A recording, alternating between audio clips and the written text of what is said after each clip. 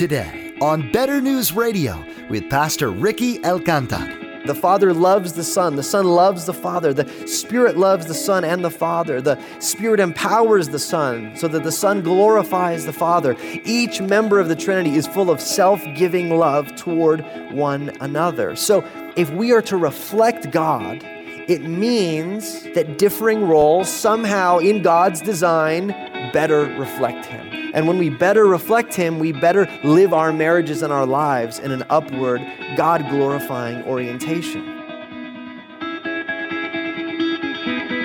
Hope in God, oh my soul. He is strong and He is strong to save. Hope in God, He's a rock in your hiding place. He's a mighty fortress. God instituted marriage as a picture of the union between Christ and the church. Christ demonstrated His love toward us by leaving His throne of divinity in heaven to come down to this dark world, to die on a cross to save us from our sin and to give us gifts by His Spirit. What amazing, unconditional, sacrificial love the Lord has for the church. This is the kind of love that Paul exhorts us as believers to have toward our spouses. How are you shaping up? Do you love like Jesus loves you? Let's join Pastor Ricky in the book of Ephesians chapter 5, verse 21 for our continuing study entitled Married in Christ. Paul is saying that this picture is the point of your marriage, of every marriage. And the reason, one of the key reasons Paul is so concerned about marriage is not first how we're relating to one another, but that marriage itself glorifies God. So when we look at this upward trajectory, we see the Lord's purpose for marriage, and it changes the way that we think about marriage. I mean, think about this. What if we had an evangelism initiative as a church? And this would be our plan, to get the story of the gospel of what Jesus has done into every city in America. And actually not just every city, but to every neighborhood in America, to every group of children in the neighborhood, to reach the lost in every apartment complex, every block, every city street. And we announce we've got an initiative that's going to get the gospel in front of every single person in America. I mean, I'm sure we could raise some money for that, right? We could get fired up about that. Like, yes, we're going to do this. What Paul is saying is that picture is biblical marriage. And that it's embedded on every block and every city street and everywhere there's meant to be a couple living out this picture. I mean, imagine if you could, with an unbelieving family member, get the gospel to them week after week after week. You would love to do that. Well, your marriage is that. And that picture, that purpose of God is part of the upward trajectory of marriage. That when we see that that's the purpose of marriage, it makes us go, yes, Lord, I want to glorify you and I want to fulfill my role in this marriage because I love you. Because this is a precious picture of what you have done. We should first care about marriage because we care about God.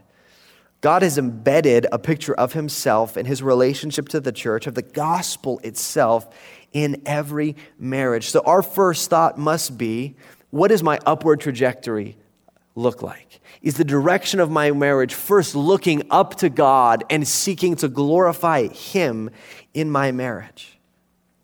So the gospel orients our marriages upward, but it also orients our marriages outward. Paul says in Ephesians 5, therefore, be imitators of God as beloved children and walk in love as Christ loved us and gave Himself up for us, a fragrant offering and sacrifice to God. So we're to be oriented upward and oriented outward in marriage. And we see this outward orientation in the commands of the husbands and the wives. The wife's orientation, as we'll see, is to come alongside and support her husband's spiritual leadership. She's not first thinking, okay, am I getting everything I want? Now that's important, and we're going to talk about that. But her first thought is, am I glorifying God? Am I doing this out of reverence for Christ? Am I walking out my marriage out of reverence for Christ? And then am I loving the person that Christ has given me to love and my husband? And the husband's orientation should be to love his wife as Christ loved the church. And so he's oriented upward, saying, Lord, I want to walk this out in a way that honors you. And the way that he walks that out is by loving his wife. And so his trajectory is upward and outward. Too many relationships and marriages in our world are the marriage of two black holes wondering why they're having a conflict, right? When you have two people that come together and they're both seeking to take from one another and they kind of come into close proximity with one another, at worst, you're going to get an all-out war, right? Because it's like, I need this emotionally, or I need this financially, or I need this sexually, and I need this. Why aren't you providing this? And this person is oriented to taking, and the other person is oriented to taking, and it just ends in chaos. At best, an orientation of marriage like that becomes nothing more than like a business swap or a business transactional. Okay, well, I'll provide these things for you, and I'll go to your movie if you go to my movie, okay? I'll do your hobby if you come to my hobby. I'll do this if you'll do this for me. And in essence, you wake up every day, and it'd be like putting on a suit, sitting with your wife in front of the kitchen table and negotiating your life. Well, I really feel like we need to give more of a priority to my sports hobbies. Well, Bill, if I'm going to give you that, I'm going to need something in return. And you just are swapping back and forth, and then you get to some kind of a deal. But at the end of the day, even if you've successfully swapped all this stuff and worked out a business negotiation, the orientation is still the same. It's me. I want. So I'll give you something, but I want something in return. See, marriage in Christ is radically different. It's upward, so that it gets rid of those negotiations and those contracts to say, Lord, I want to glorify you in this marriage. That's my first priority. And what that looks like is orienting myself outward to the good of my spouse. Think about how different it would be if in the morning, instead of a business negotiation where you're trying to buy and sell and trade quantities in your marriage, you come to the table with a list of ways you're going to serve your spouse. And they come to the table with a list of ways they want to serve you. I would rather be at that meeting, right? I'd rather come up with, babe, I want to take you on a date, and I've been realizing you've been struggling with this, and so I want to help you with this. And she's coming with, you know what, babe, I want to serve you in this way, and I want to help you with this. And you're thinking, man, this is awesome. See, that's where we find our joy and happiness. That's an upward and outward orientation to our marriages. Now, with that big idea, very briefly, I want to unpack 4 questions that come out of this passage.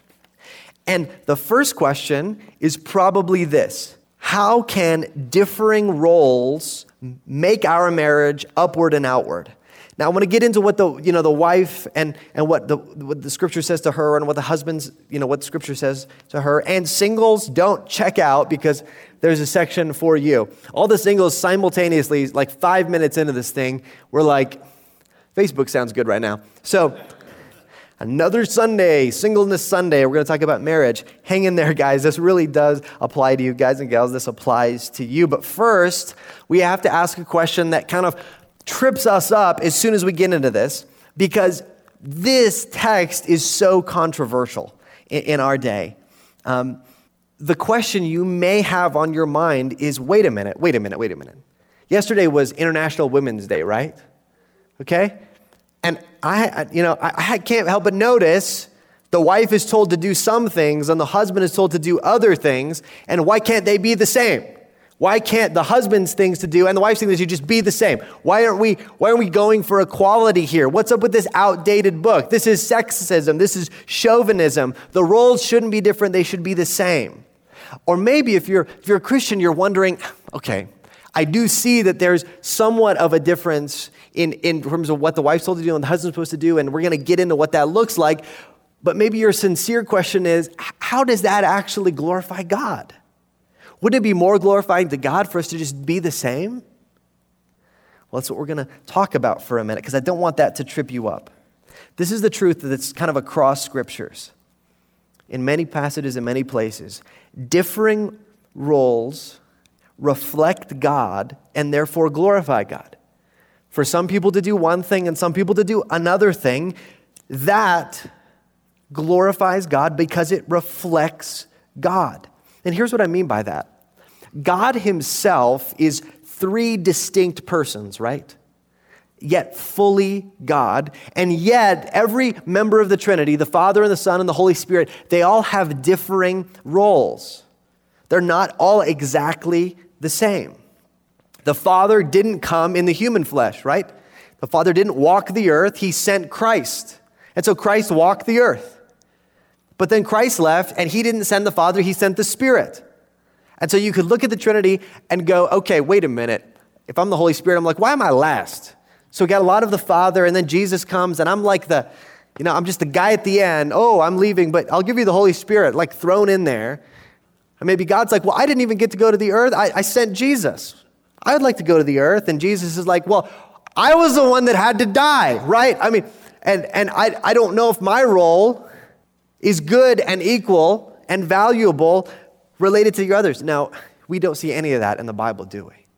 What we see is that the Trinity is perfectly equal in value. No one's going to argue that Jesus is less valuable than the Father, are they? No one's going to argue that the Spirit is less valuable than the Son. They're all fully God. And so when God creates, he creates not just one gender, but male and female. And what this means is this. God is so amazing that his image on the earth in humanity is reflected in human beings, not in mono, but in stereo. You ever listen to an audio sound system where it's a mono sound system, meaning that that's just one thing kind of coming out of the speakers. But then you go to a theater where it has surround sound. And all of a sudden you can hear, oh man, there's a guitar over here and the drums are over here.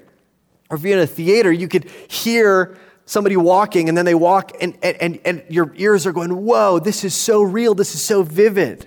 In essence, that's what God has done by creating male and female. His image can't be expressed adequately just with men or just with women. He gives both equal in value, but different to reflect himself.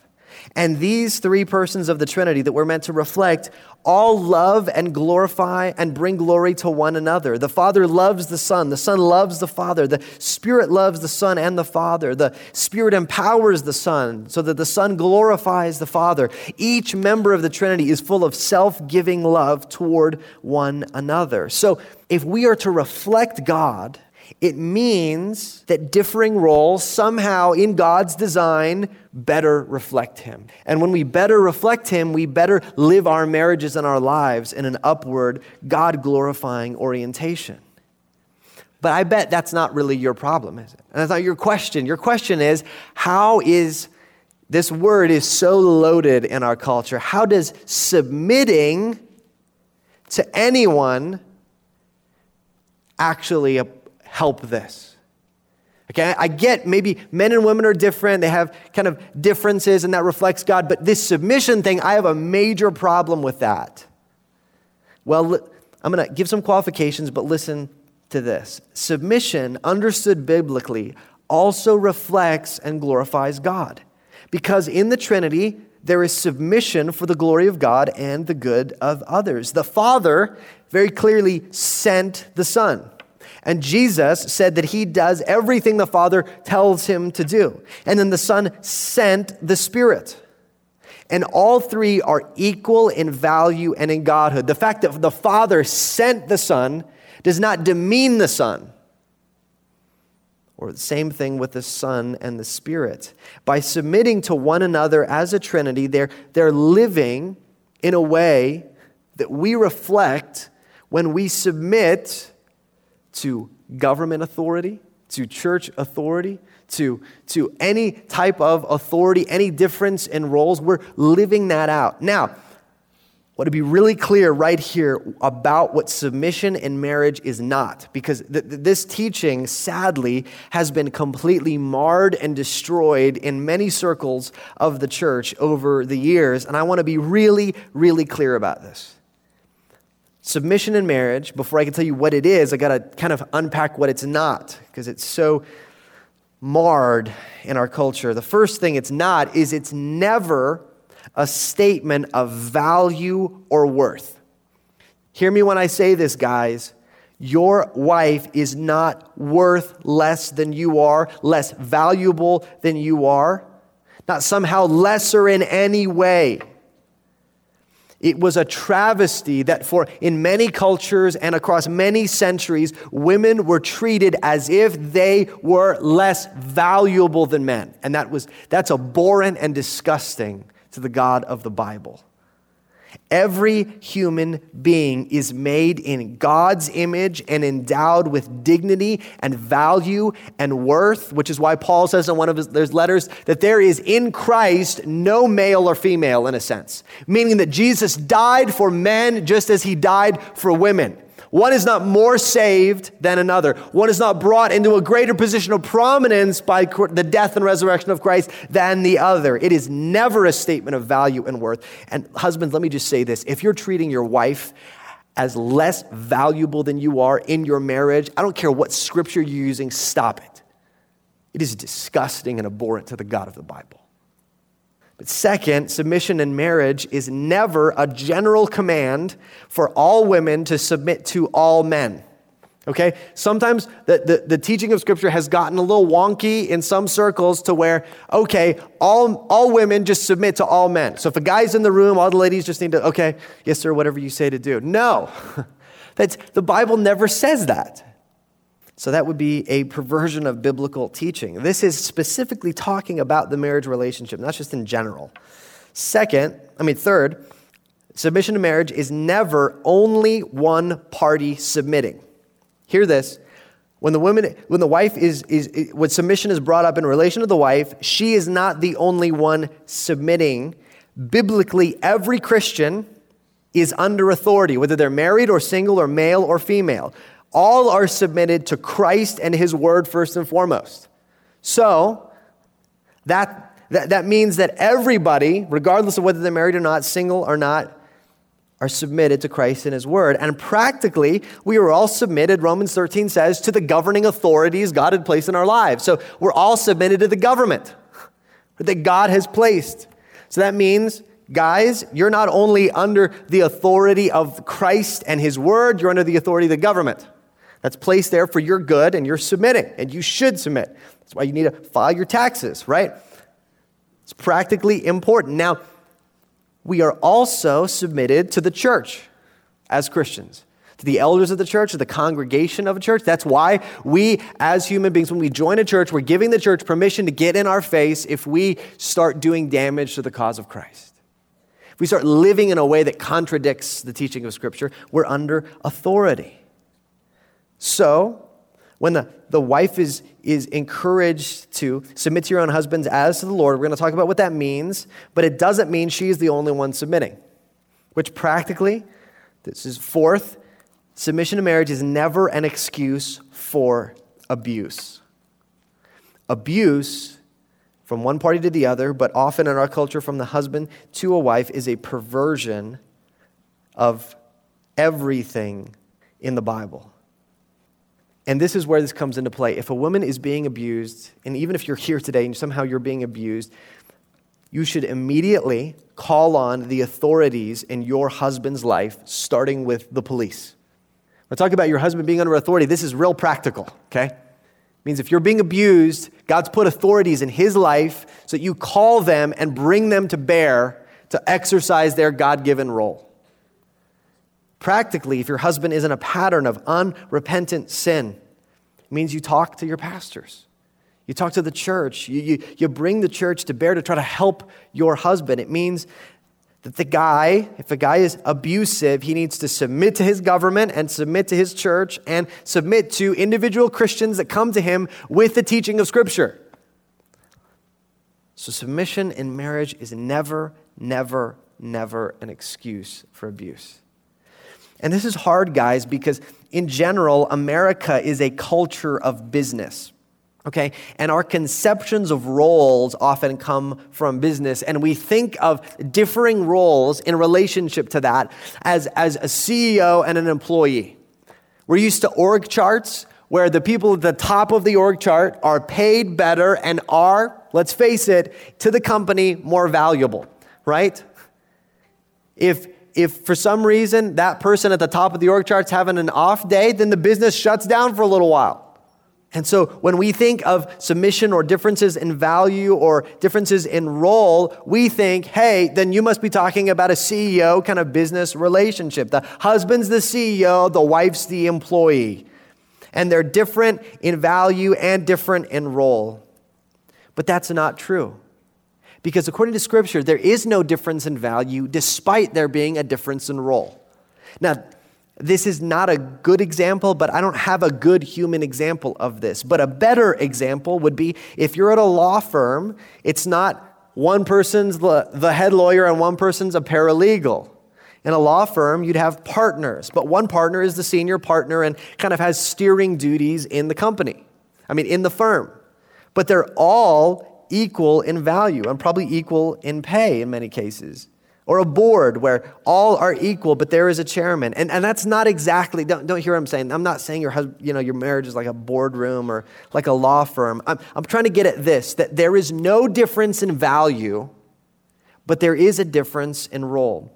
One commentator says this, and he answers the question about whether Paul was just conforming to cultural practices. P.T. O'Brien, a commentator, says this: they all have their own calling before the Lord, which is responsible, honorable, and important as that of a husband or parent or master. The Lord to whom everything is done is impartial, and slaves and masters, for example, are equally responsible.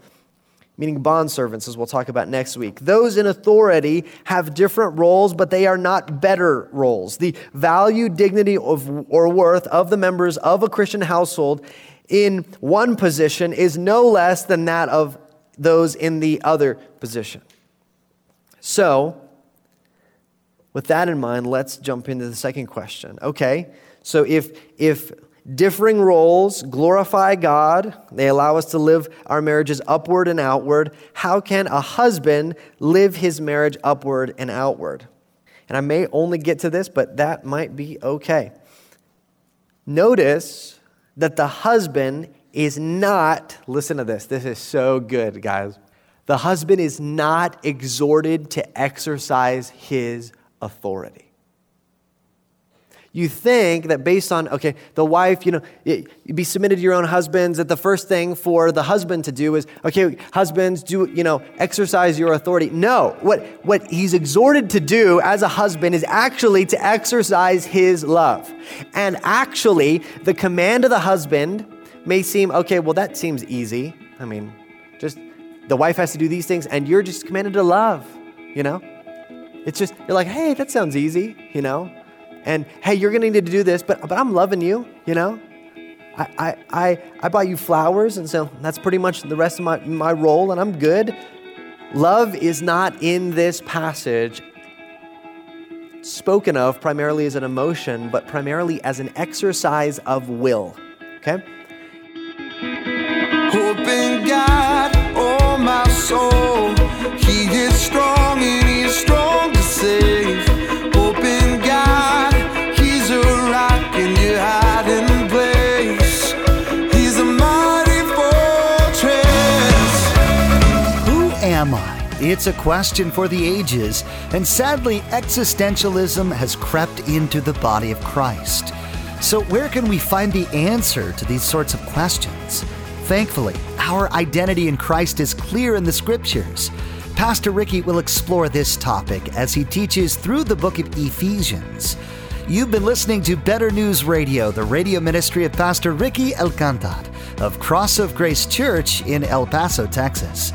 CD copies of today's study are available when you email us at radio@betternewsradio.com. That's radio@betternewsradio.com. Today's message, as originally presented at Cross of Grace Church, can be downloaded from our website at betternewsradio.com. If you can't get to a computer to download or place an order, you can always call us at 915-562-7100. We'll be happy to help you. Again, our phone number here at the church is 915-562-7100. Perhaps today's message was exactly what you're looking for in a church. If you don't have a home church and you sense God is calling you to walk in obedience to Him by being a part of the body of believers, please join us for worship this coming Sunday at 10:30 a.m. Community groups of believers also meet throughout the week in many locations around the city for Bible study and fellowship and even prayer. For more information, including driving directions, log on to betternewsradio.com. We hope to see you soon. The music that you hear each day on Better News Radio was provided by Sovereign Grace Music. We invite you to visit their website, sovereigngracemusic.org. Pastor Ricky will continue sharing messages from his series entitled, Who Am I? From the book of Ephesians. That's next time on Better News Radio.